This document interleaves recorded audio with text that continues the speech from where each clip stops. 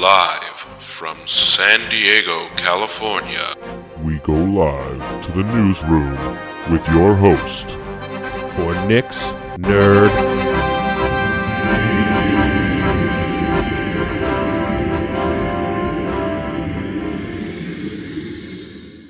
Ooh, hi.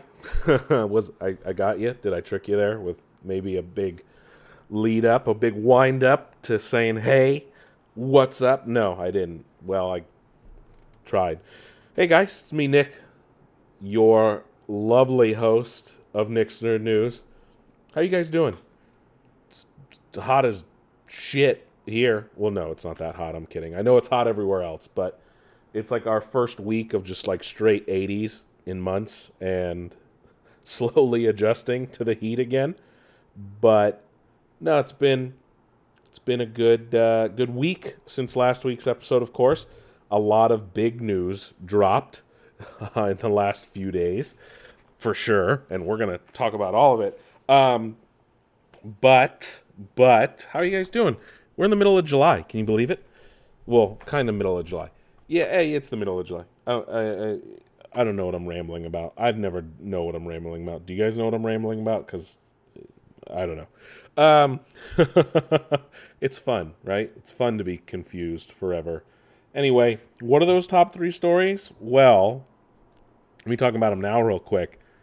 The judge in the Xbox versus FTC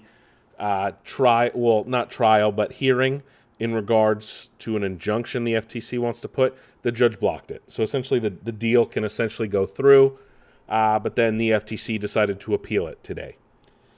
We also learned the Emmy nominations. Those all came out today, and boy, are there some good ones and some prizes. Surprises. I can't talk today. I don't know why. Makes no sense. But we're having fun, right? And of course, the biggest news of all things, it happens to be movie news, is official set photos from Deadpool 3 released by both Ryan Reynolds and Hugh Jackman before high-res versions were released. We finally get to see the outfit Hugh Jackman will be wearing as Logan, as Wolverine in Deadpool 3, and it's the comics-accurate yellow and blue suit.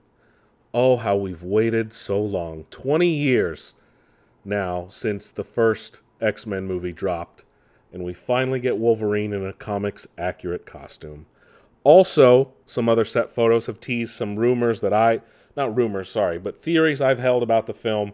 We'll talk about that in a bit. Before we get deep into the show, though, don't forget to check out nicksnerdnews.com, where you can listen to the show right in your browser. Or if you're feeling lucky, why don't you subscribe to the show on one of the numerous podcast places you can find us. We're on Spotify, we're on Google Podcasts, we're on Apple Podcasts. Hey, guess what? We're also on iHeartRadio. We're on all the big ones, so check us out. Also, follow us on social media. We're on Instagram, we're on Twitter, we're on Facebook, we're even on Threads. Threads is where it's at, right? Am I right? I don't know. Also, check out our Discord, Nick's Nerd News. That way you guys can interact with other listeners of the show. It's kind of a barren wasteland right now. So why don't we get some people in there? No, I'm kidding. Whatever you guys want to do. Hey, like us, share us, subscribe, poke us, throw us, mute us. Whatever you want to do, go ahead and do it. I'm not going to hold anything against you. So if you guys want to interact with me, though, social media is the place. Also, check out my personal TikTok. That's where I post a lot of fun stuff in regards to the show. I've been showing off my collection lately. So why don't you guys head over to those places. Before you do that, though, why don't you stick around and listen to today's show, shall we? All right, so what's going on in the video game world, right? That's always what we start with. Why am I reminding you? It's always fun. Anyway, Super Mario Brothers movie will be available to stream on Peacock starting August 3rd, so just a few weeks from now. If you guys have been holding out, waiting for the movie, It's great, by the way. I reviewed it a few weeks back. No big deal. You guys can always go back and listen to. No. Anyway, so NBA 2K24. We finally know who the cover athlete is, and in no surprise, because it's NBA 2K24, Kobe Bryant is on the cover. Like, let's be realistic here. There was no other option. Kobe is 24, right? Yes, I know he used to wear 8, but like 24 is Kobe.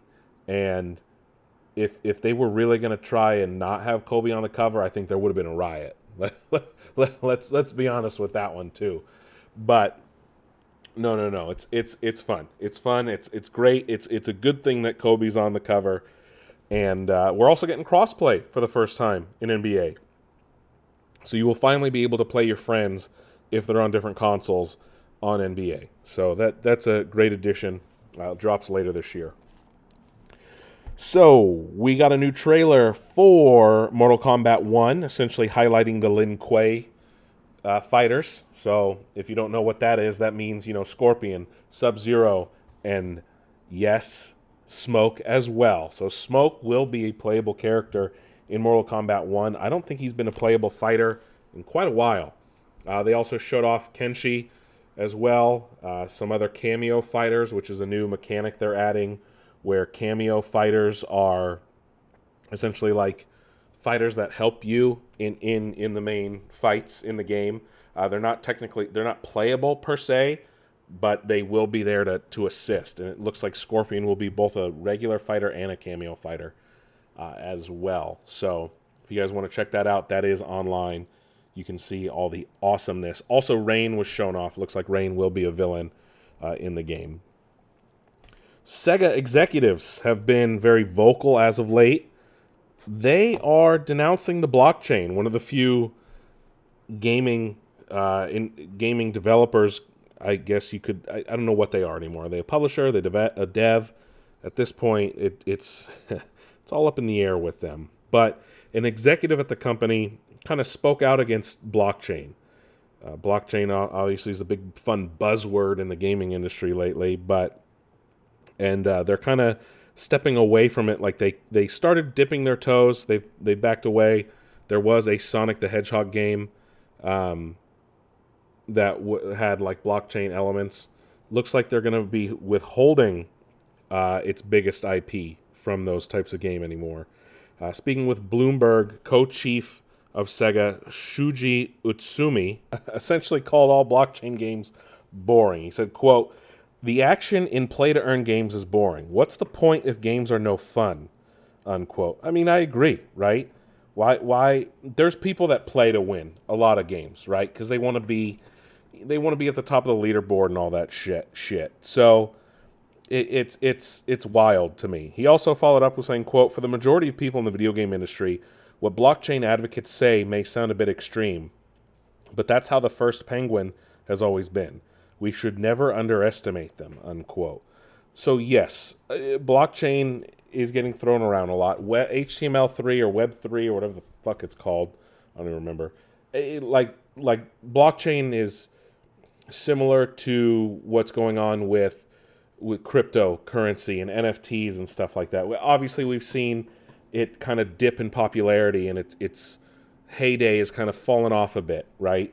But its implementation in other industries is still there. It's still potential for it. How it interacts with the video game world, not so great so far, but that could change obviously in the coming years. But we'll see how that all gets implemented, if it gets implemented one day. Capcom has announced that they want to keep making Mega Man games. They're looking for ideas, though, but they are not going to let that franchise sit dormant, and I think that's a smart move for them. Meanwhile, they also announced that Street Fighter VI has already sold 2 million copies in a short amount of time. So there's no danger in the Street Fighter world. I mean, was there any ever doubt, though? Also, we learned in terms of Exoprimal, their new 4v PvE game where you fight dinosaurs in mech suits. It will have cross-play, but it won't allow you to create parties, cross-party creation. So There will be cross-platform matchmaking. There won't be cross-platform party creation, which a little frustrating in 2023. But we'll see what happens with that game. We learned that Baldur's Gate 3 will allow you to have wild shape sex. And if you're wondering, Nick, what the fuck is wild shape? Well, in Baldur's Gate, which is based on Dungeons and Dragons, there is the druid characters have the ability to take on a wild shape. They can turn into an animal. Well, one of your party members can turn into a bear, and you can fornicate with said bear.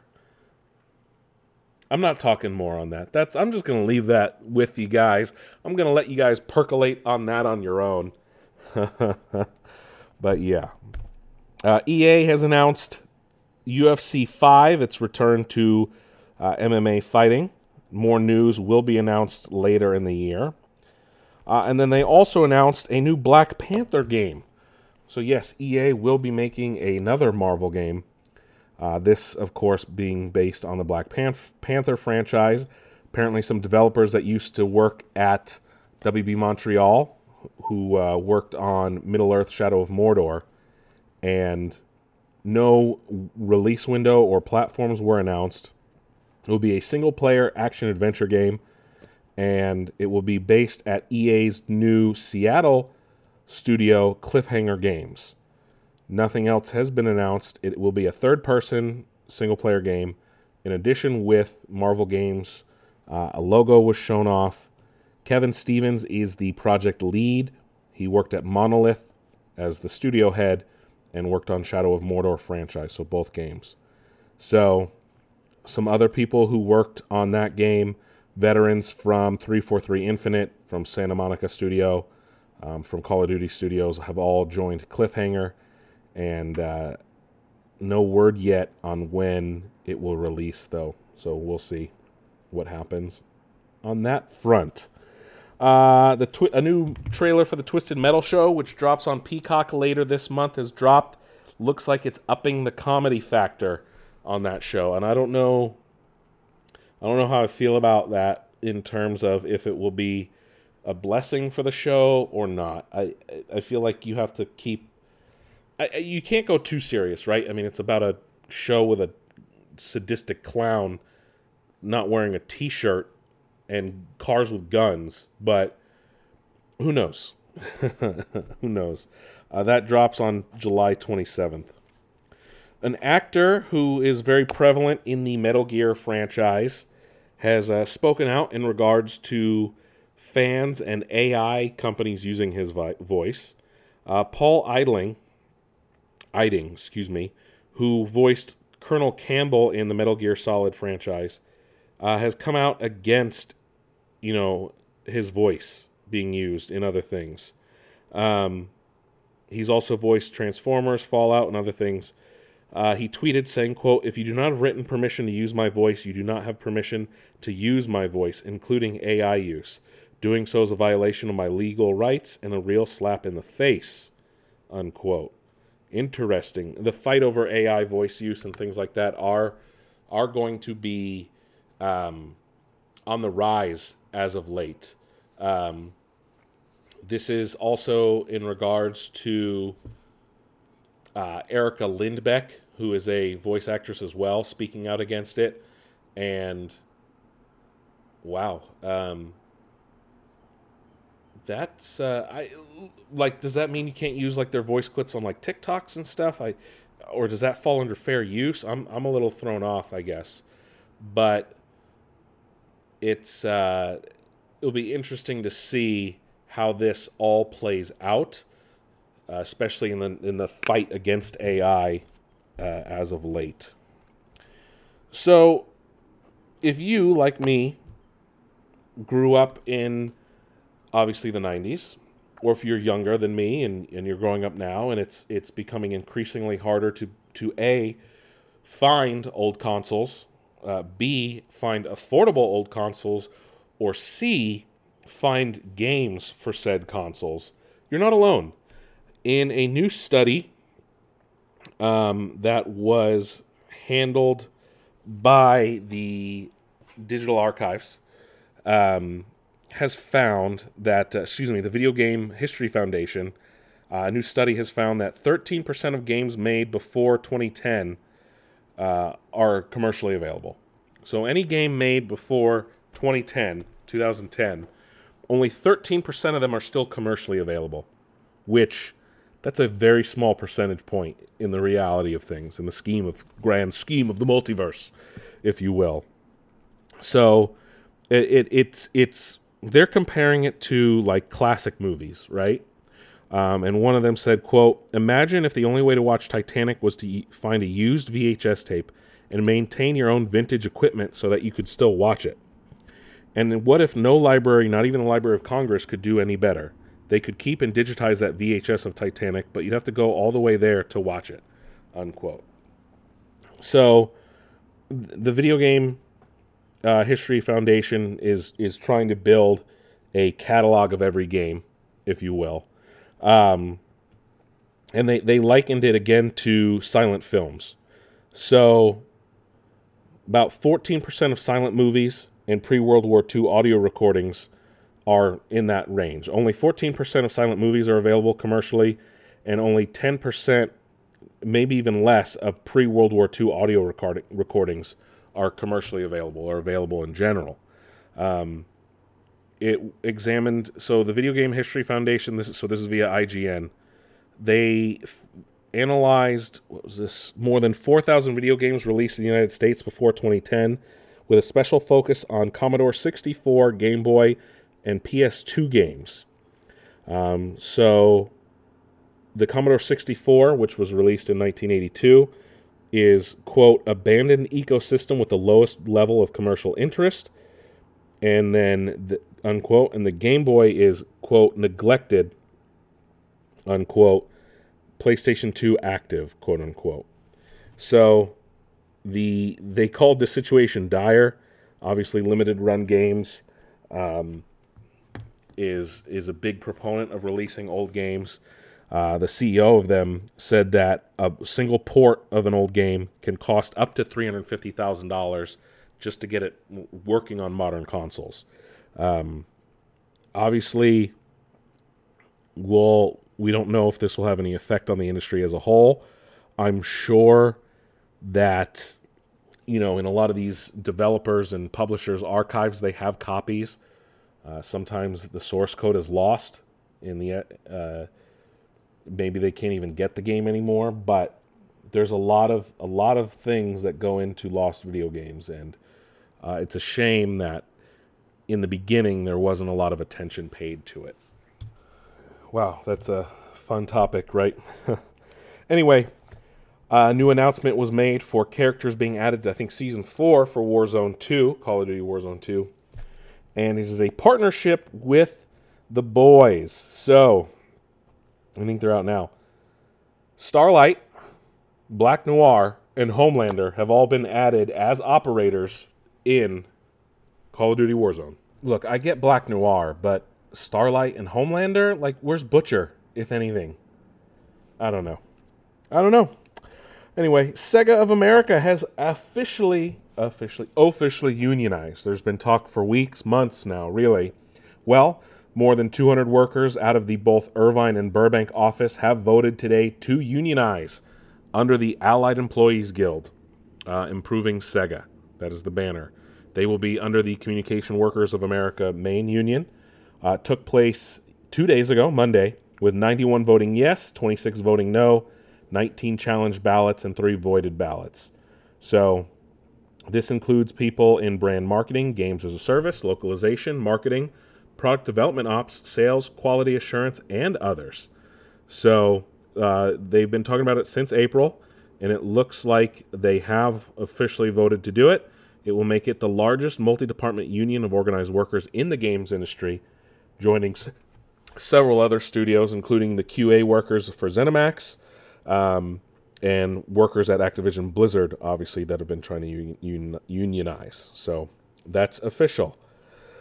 Also, Evan Wells, who was the co-head of Naughty Dog, has retired after 25 years, and or co-president, his official title, now leaving Neil Druckmann as the sole president of Naughty Dog, making this crazy that he's now the official head studio leadership. Obviously, it will lead to some changes at the studio, but if anyone's going to be fine leading a studio, losing their partner, co-partner and lead, it's going to be Naughty Dog. Neil Druckmann, while he does have his hands in a lot of buckets and baskets right now, I think he'll be okay leading Naughty Dog into its future. Also, in the strangest thing to be announced in gaming, Gex the Gecko is returning and will be on modern consoles, as Limited Run Games has announced the Gex the Gecko collection, and it will be on Switch, PC, PS4, PS5, Xbox One, and Series S and X. Yes, Gex the Gecko, of all games to come back. But, of course, the biggest gaming news, of course, is in regards to the Xbox versus FTC. I guess it's not a trial per se. It was a hearing. The FTC was seeking an injunction to block the merger. Well, Judge Jacqueline Scott Corley has ruled in favor of Microsoft. I have recently learned that her son does work for Microsoft, and this information was known at the beginning. A lot of people are calling conflict of interest, and she should have recused herself.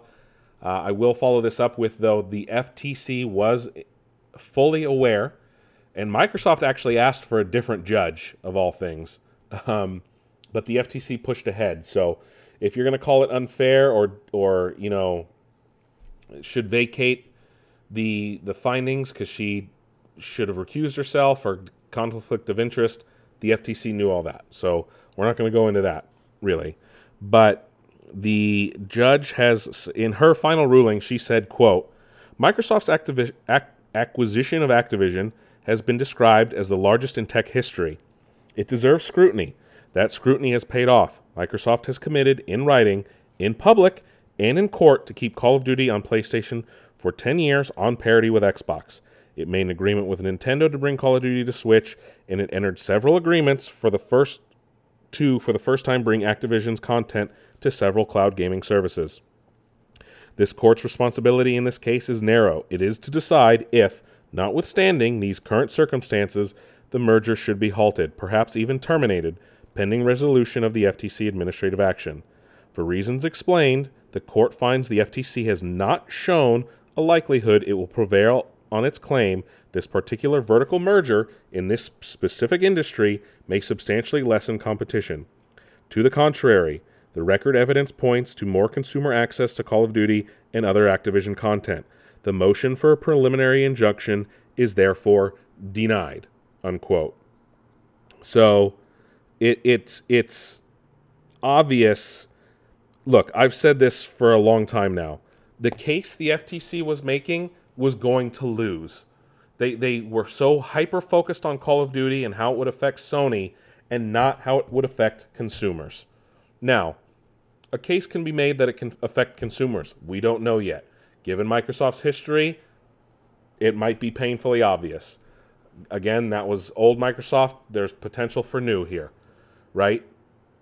Also, Sony has shown to be much more aggressive in terms of their exclusivity deals, and that was shown in the case. The judge even called out the testimony of Jim Ryan, calling it not enough to sway her. I'm paraphrasing here. But also, it came out that at least 1 million different documents, and this is again from the judge. It says, quote, there are no internal documents, emails, or chats contradicting Microsoft's stated intent to not to make Call of Duty exclusive to Xbox consoles. Despite the completion of extensive discovery in the FTC administrative proceeding, including introduction of nearly 1 million documents and 30 depositions, the FTC has not identified a single document which contradicts Microsoft's publicly stated commitment to make Call of Duty available on PlayStation and Nintendo Switch. Unquote. So again, it's obvious that financially also they realize if they don't put it on everything, they're going to lose money, and they're not about to do that. It's very interesting. 1 million documents were scanned. Jesus Christ. That's wild to me. Wild. From that news, though, we saw Activision Blizzard share price move up. Obviously, that was always going to be a plus. It looks like it went up to $92 per share. It used to be lower. I don't even see what the older one was. No surprise there. But in the wildest news, the CMA and Microsoft actually announced a pause on their investigation, essentially. So it looks like the CMA, they announced in a joint statement essentially that they were going to pause the investigation. So CMA released a statement saying, whilst merging parties don't have the opportunity to put forward new remedies once a final report has been issued, they can choose to restructure a deal, which can lead to a new merger investigation. Microsoft and Activision have indicated that they are considering how the transaction might be modified, and the CMA is prepared to engage with them on this basis. These discussions remain at an early stage, and the nature and timing of the next steps will be determined in due course. While both parties have requested a pause in Microsoft's appeal to allow these discussions to take place, the CMA decision set out in its final report still stands, unquote.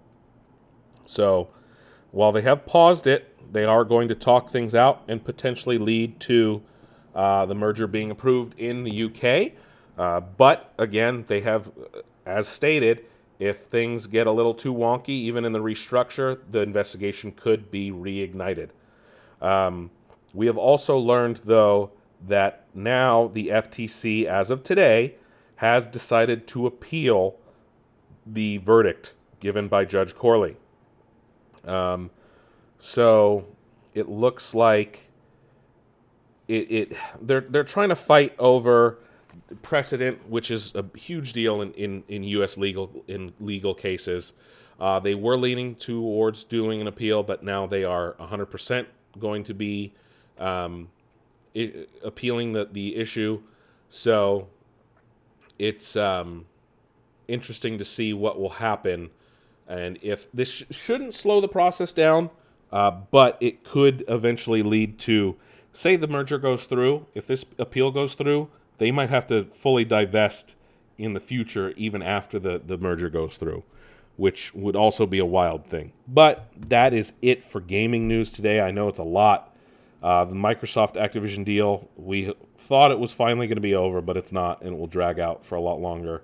The original official closing date was supposed to be the 18th. We'll see if that happens next week. Other than that, let's head on over to see what's going on in the TV world, shall we? So, what's going on in TV, huh? Well, not a whole lot. It is the summer. So, Emilia Clarke, who is currently starring on Marvel's Secret Invasion on Disney Plus, recently decided to... that's a weird way to phrase it. I guess someone asked her about green screen acting and went on a defense of it, speaking with the Los Angeles Times. She said, quote, "The stigma is that people don't do any acting in these shows. But then you're like, well, then why are they asking all these great actors to do it, and why are they saying yes? The cast is ridiculous. I was like, where do I sign?" Unquote. So realistically, and it comes up with other actors and actresses as well. Like, yes, I know there's that famous quote from Ian McKellen when he was on the set of The Hobbit, which was like all green screen and just like, what am I even doing? Then you have people like this. Obviously, a lot of things are different now, especially with the volume and things like that. But it's an interesting thing, right? It's all these different tools involved. Obviously, movies and shows are going to be better when they're on a real physical set, right? Well, not always. I mean, look at like some TV shows on like sound stages, right? But look at shows. Look at the difference of Andor and The Mandalorian, right? Andor felt more real, more lived in, and that, again, had to do with it being shot on location versus, The Mandalorian, which is mostly shot on the volume. It's a very different thing. And they come out looking very different as well. But some things come out looking good on a green screen as well. And I think that it's an important distinction, right? So her defending it, totally on board with. Other actors being against it, totally understand as well. It's a very interesting take, but it's a good one, and one that I think is a good, important conversation to have, especially given the future, right, of the industry, and that's a very good thing to think about.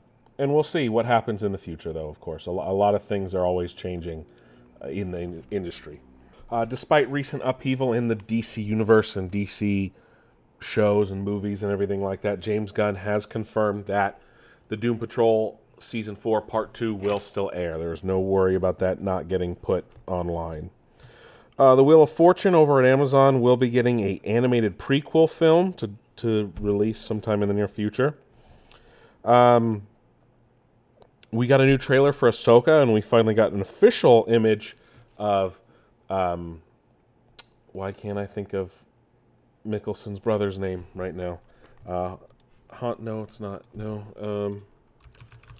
Mads is obviously his brother, and why can't I think... Lars Mikkelsen. I don't know why. We got his official look as Grand Admiral Thrawn as in Ahsoka. This trailer image, the image of him as Thrawn in live action, of course, leaked back when Star Wars Celebration was happening back in April in the UK. Now we have the official look. A lot of people are happy to see the E-Wing from Legends. The E-Wing is a ridiculous ship that exists in Star Wars Legends and is now going to be in live action. But no, I digress. The Ahsoka trailer looks very good. I am very hyped. We are getting a 2-episode premiere come August 23rd. That cannot happen soon enough. Some big stories, too. There's something going around on Deadline. I don't know. It's from an unnamed studio executive, so, again, take it with a grain of salt. But this unnamed studio exec essentially says that the studios don't want to negotiate at all with the Writers Guild of America and want them to go broke, essentially. So it's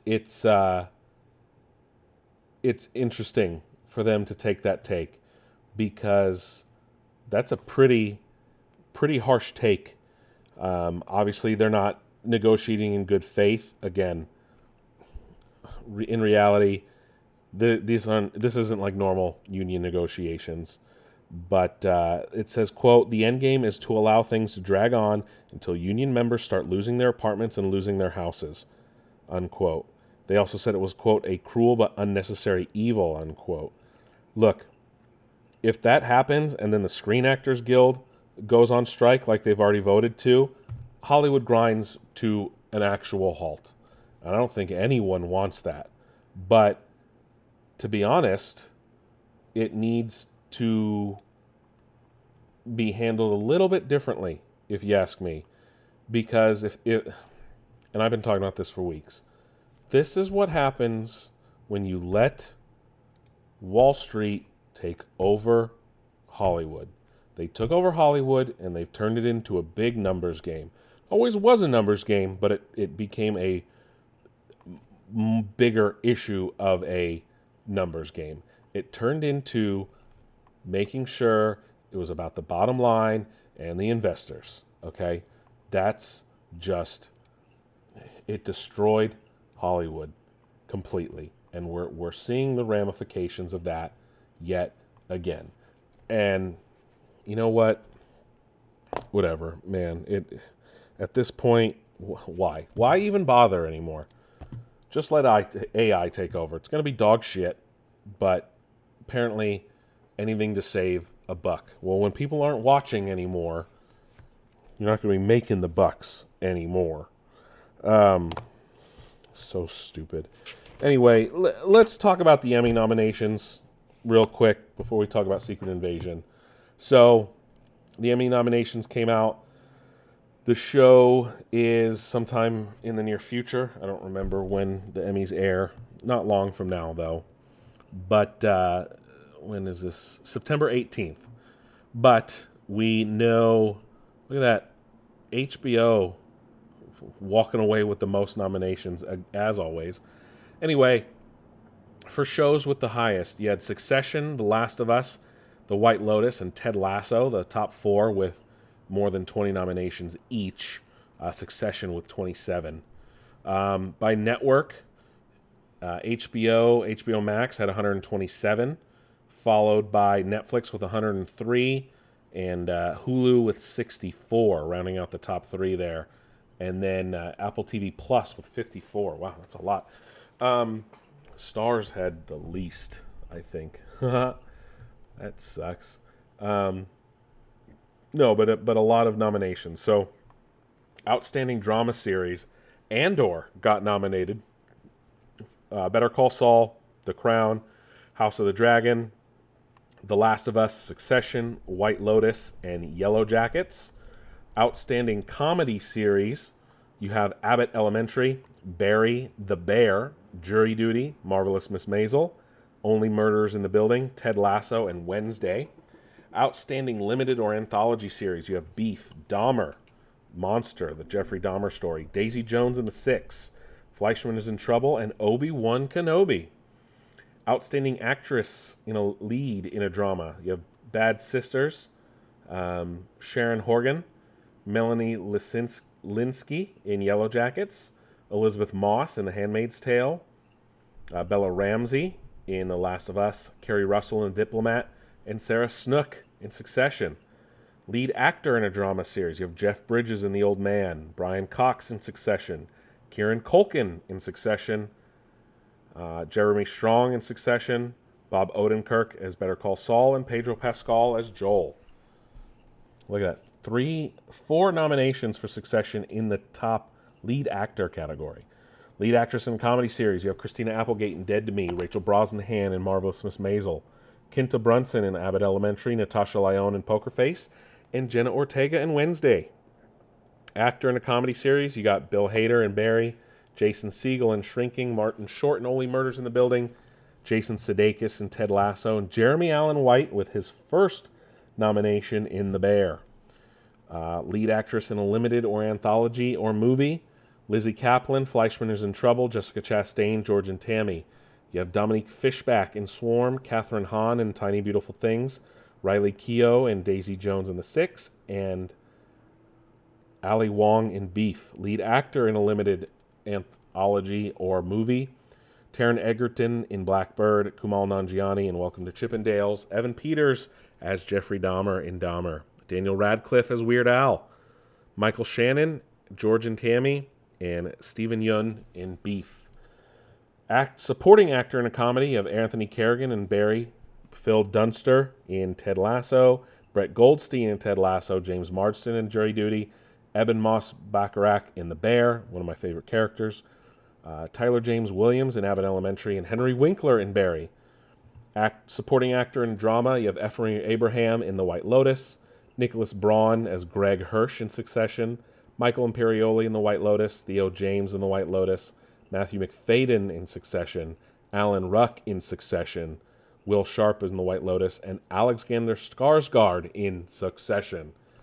Supporting actor in a limited or anthology series or movie of Murray Bartlett in Welcome to Chippendales, Paul Walter Hauser in Blackbird, Richard Jenkins in Dahmer, Joseph Lee in Beef, Ray Liotta in Blackbird, Young Mazzino in Beef, and Jesse Plemons in Love and Death. Outstanding supporting actress in a comedy, you have Alex Borstein, Marvelous Miss Maisel, Ayo Edebiri in The Bear, Janelle James in Abbott Elementary, Cheryl Lee Ralph in Abbott Elementary, Juno Temple in Ted Lasso, Hannah Waddingham in Ted Lasso, and Jessica Williams in Shrinking. Supporting actress in a drama, you have Jennifer Coolidge in The White Lotus, Elizabeth Debicki in The Crown, Megan Fahey in The White Lotus, Sabrina Impacciatori in The White Lotus, Aubrey Plaza in The White Lotus, Rhea Seehorn in Better Call Saul, J. Smith Cameron in Succession, and Simona Tabasco in The White Lotus. Supporting actress in a limited anthology or movie, you have Anna Lee Ashford in Welcome to Chippendales, Maria Bello in Beef, Claire Danes in Fleischman is in Trouble, Juliette Lewis in Welcome to Chippendales, Camilla Maroney in Daisy Jones and the Six, Niecy Nash Betts in Dahmer, and Merritt Weaver in Tiny Beautiful Things. Guest actor in a comedy series, John Bernthal in The Bear, Luke Kirby in Marvelous Miss Maisel, Nathan Lane in Only Murders in the Building. You have Pedro Pascal as the host of Saturday Night Live, Oliver Platt in The Bear, Sam Richardson in Ted Lasso, outstanding guest actor in a drama series. You have Murray Bartlett in The Last of Us, Lamar Johnson in The Last of Us, Nick Offerman in The Last of Us, Kevin Montreal Woodard in The Last of Us. You have Ariane Moayed in Succession, and you have James Cromwell in Succession. Outstanding guest actress in a comedy series, Becky Ann Baker in Ted Lasso, Kinta Brunson as host of Saturday Night Live, Taraji P. Henson in Abbott Elementary, Judith Light in Poker Face, Sarah Niles in Ted Lasso, and Harriet Walter in Ted Lasso. Guest actress in a drama series, Haim Abbas in Succession, Cherry Jones in Succession. You have Melanie Linsky in The Last of Us, Storm Reed in The Last of Us. Melanie Linsky's nominated twice. Storm Reed in The Last of Us, Anna Torv in The Last of Us, and Harriet Walter in Succession. So it goes on from there. I'm not going to talk about talk series or reality or some of the other things. Except outstanding scripted variety series. You have a Black Lady sketch show Last Week Tonight, Saturday Night Live, and then outstanding variety special. Where was it? I Think You Should Leave was nominated for something as well, and that was, I don't know, but that show is great. But those are the main big nominations for the Emmys, which will air in September. I know that was a lot of information just thrown at you guys, but hey, that's the Emmys. We're reporting on it. Anyway, before we move on to movies, I do want to talk about Marvel's Secret Invasion, and again, I'm really digging this show. It was very fun this week, and a major bombshell was dropped in which Kevin Feige followed up with, this is not the first time they have appeared as this particular character. And a little bit of spoilers here, but someone has taken over James Rhodes, and Rhodey is currently a Skrull in the MCU. And Secret Invasion is not the first time we've seen him as a Skrull, as we've been informed. So, at some point between Captain America Civil War and now, Rhodey, James Rhodes, War Machine, was replaced by a Skrull. This is a major implication for the MCU moving forward. We also lost Talos. Ben Mendelsohn has, his character has been fatally wounded, potentially. We don't know. It seems that way. Last week we thought that Emilia Clarke's Gaia had been killed, but no. A lot of these Skrulls have extremists now, apparently. Super Skrulls are a thing. Gravik, the main evil Skrull, has Groot's powers as well, as we found out. So, I think Secret Invasion, it's a limited series. It only has a few more episodes left. I think this will end up being one of the best Marvel shows at its conclusion, which is only 2 or 3 weeks away. So, we'll find out very, very shortly. Anyway, let's head on over to Hollywood, Hollyweird, however you want to describe it, and see what's going on in the movie world, shall we? So, Zack Snyder's Rebel Moon, which he originally pitched as a hard R Star Wars movie, which is headed to Netflix this year, looks like it will potentially, well, at least he wants it to be the start of a new cinematic universe. We'll have to see if it's good. Hall H at Comic-Con has always been known to be the home of all the major studios announcing all their new projects, major TV networks announcing their new projects. And with most studios and things pulling out of Comic-Con, Hall H might go empty. Hall H is the biggest presentation hall at the San Diego Convention Center. We talked about this a couple weeks ago. You know, Comic-Con, while I think overall this is a good thing for Comic-Con, it can kind of go back to what it was. It wasn't always supposed to be for movies and things like that.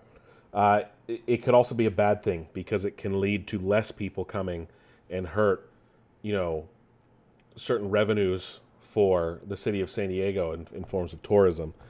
But if this means more people can get to Comic-Con that maybe have not had the chance, I hope that's what this opens the door to, because maybe some people that are only going for movies and stuff skip.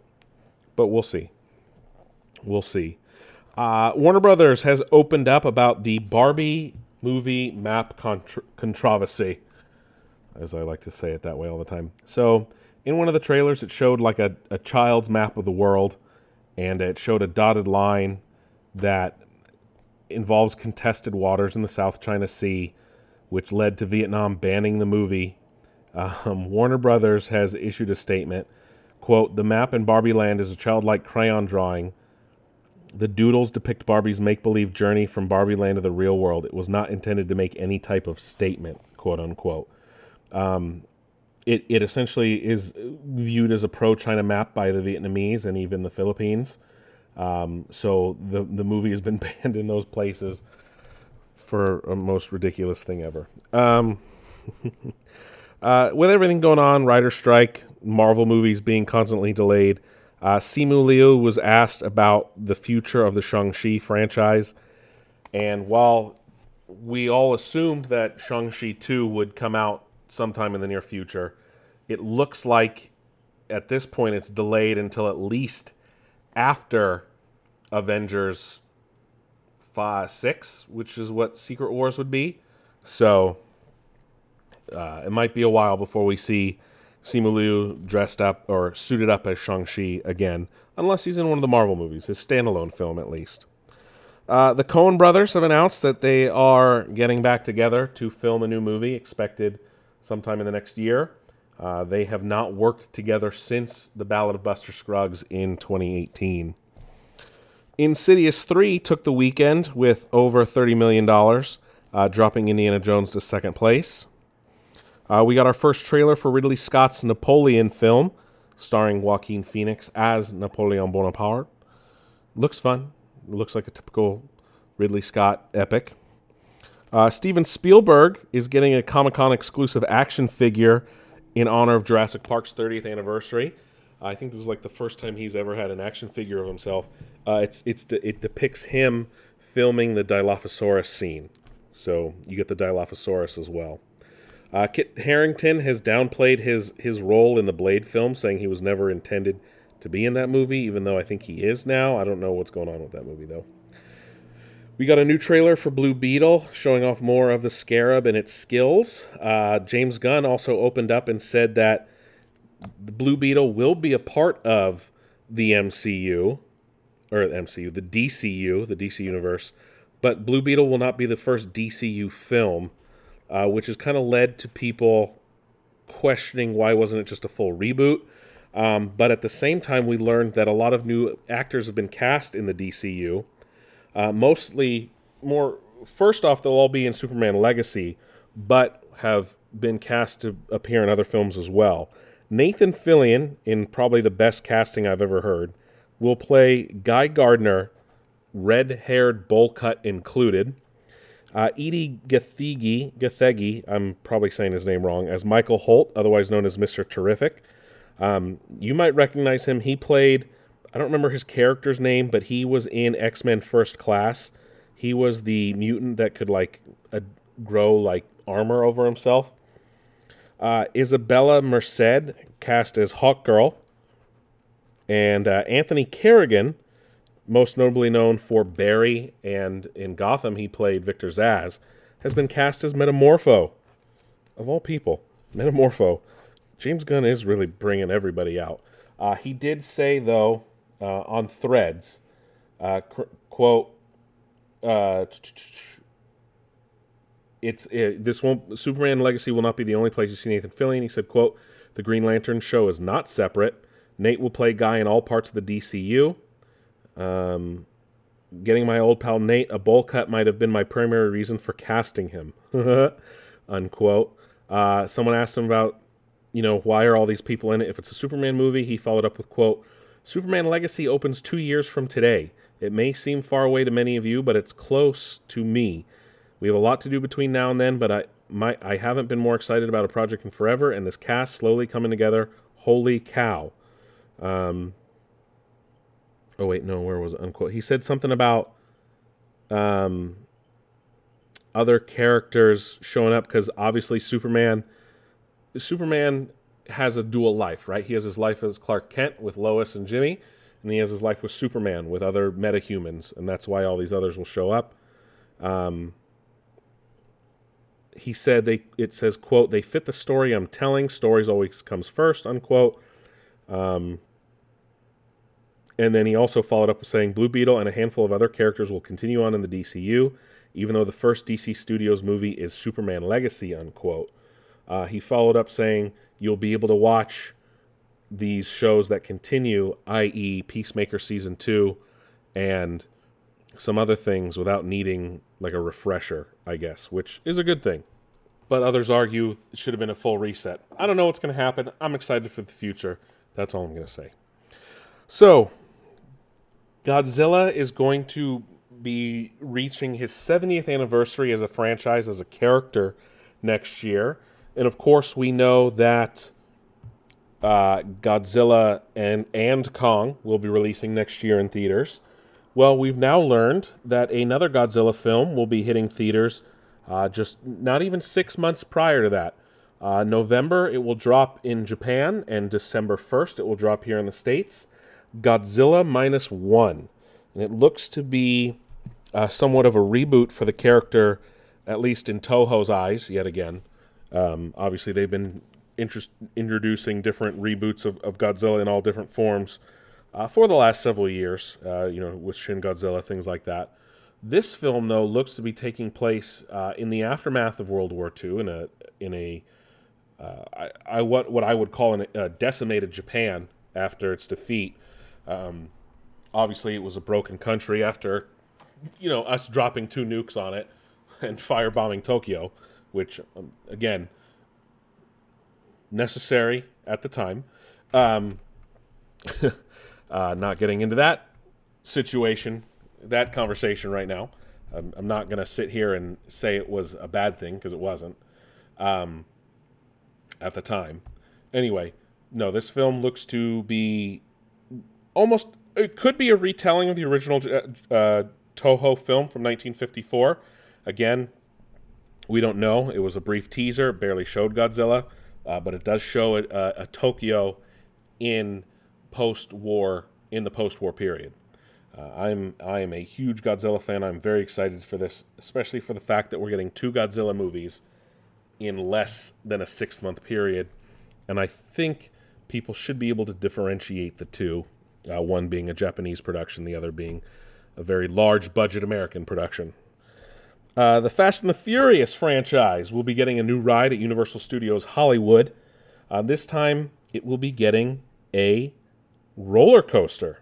A new thrill ride will be built in the future. Universal Studios put out a tweet that said, quote, buckle up, our new Fast and Furious themed roller coaster is officially under construction, unquote. I don't know where. There's not a whole lot of room at Universal Studios Hollywood. But as long as it's better than the really bad Fast and Furious experience they have right now, they just opened the Super Mario Land there too, with not a whole lot of space. So if you don't know anything about Universal Studios Hollywood, it's literally built right in Hollywood, right in the Hollywood Hills, on the 101 between Hollywood and North Hollywood, which are two separate cities. But in reality, it's probably one of the smallest theme parks. It's literally set atop a hill, and then it's got it. You go down like there are escalators down to like the lower area. That's where the Jurassic Park ride is. That's where Super Nintendo World is. It's very small. Some other rides, Backdraft used to be, but in reality, there's also the Universal backlot that it's part of. So it's a big part of it is literally the Universal backlot. So they would have to take out like sound stages and things like that if they wanted to put this ride, or they'd have to move. I don't know what they would move, but they'd probably take out some of the backlot, which they do use for a lot of filming.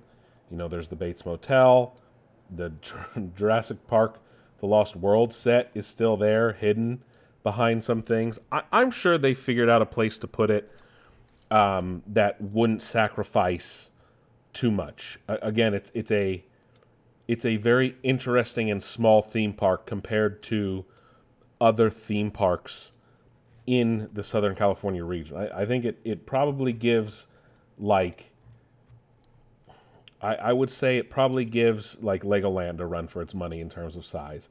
It's not that far from the Hollywood sign. Like I said, it's on the 101. So it's a small theme park, but I think it would be awesome for them to put a roller coaster in. They're most of their rides are dark rides, and it would be, I think it would be very great for them to put it in. To put it in, if you ask me. I think that would be really, really great. I can't wait to go. I haven't been to Universal in probably over 10 years, to be honest. So it would be great. It would be great. And just to give you guys, again, an idea of it being in Hollywood, it's literally like less than a mile away from Warner Brothers' lot. So there's not a whole lot of space. And then there's it's LA, right? LA has been built up a lot. So it would be interesting to see. And then, of course, Disney Studios is right there as well.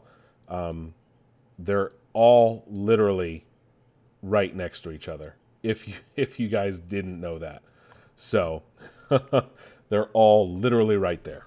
Anyway, in terms of space, we've also learned today that Bob Iger has signed an additional 2-year extension on his contract with Disney in his second stint as the CEO of the company, which, for a man that wanted to retire, he's sticking around for a lot longer than we all thought. But no, let's be honest. The main reason we're all here today is to talk about the news that about what's going on with Deadpool 3. Early Monday morning, both Hugh Jackman and Ryan Reynolds shared an Instagram post. That post featured Ryan Reynolds, of course, as Deadpool, and Hugh Jackman as Wolverine, but it was what Wolverine was wearing. It is his comics-accurate yellow and blue suit, albeit without the mask. So, we now have confirmation. I'm trying to be calm here. Hugh Jackman's wearing the fucking suit. Hugh Jackman is wearing the fucking suit. How long did it take? 20 fucking years. 20 years since the first X-Men movie came out. 20 fucking years, and he's finally in the suit. He is finally in the damn suit. It took that long, folks. 23 years. Let's clarify that. 23 fucking years, and we finally have Wolverine in a comics accurate bright yellow and blue suit. Anyway, I don't know. I'm so fucking excited, man. We also learned Jennifer Garner will be reprising her role as Elektra in the film. Owen Wilson's been spotted on set. Several other former Fox X-Men have allegedly been spotted on set. There's rumors Ben Affleck was back as Daredevil. Again, no confirmation. But what we did see along with the photos of Wolverine in costume, and this is leading into my theory that I've had for a while that this was going to be Deadpool kills the Marvel Universe, or Deadpool kills the Fox Universe at least. Deadpool and Wolverine were photographed fighting in front of a demolished 20th Century Fox logo. And when I say demolished, I mean the 20th Century Fox, the thing they always do, dun, dun, the fanfare, the da-na-na-na, da-na-na-na, da-na-na-na, da-na-na-na, that thing with the searchlights and the big 20th. Well, that's in a desert and fallen over. So that's my theory. Now everyone's running with that theory as well. So I cannot be more hyped. It sucks that Ryan Reynolds can't improvise because of the writer's strike, and technically he's a writer, so he can't really do that. But I'm happy that this film got moved up from November of next year to, I think, April or May of next year. Oh, God, Deadpool 3 is going to be so good. But that is it, folks. Thank you guys for listening week in, week out. I don't have a review of Mission Impossible for you today. I should have it next week. It did come out today, just didn't make it to the theater, but I'll have that next week. So hopefully, you guys stay tuned for that. Other than that, I make sure to check out the website, follow us on social media, and I will catch you guys on the flip side.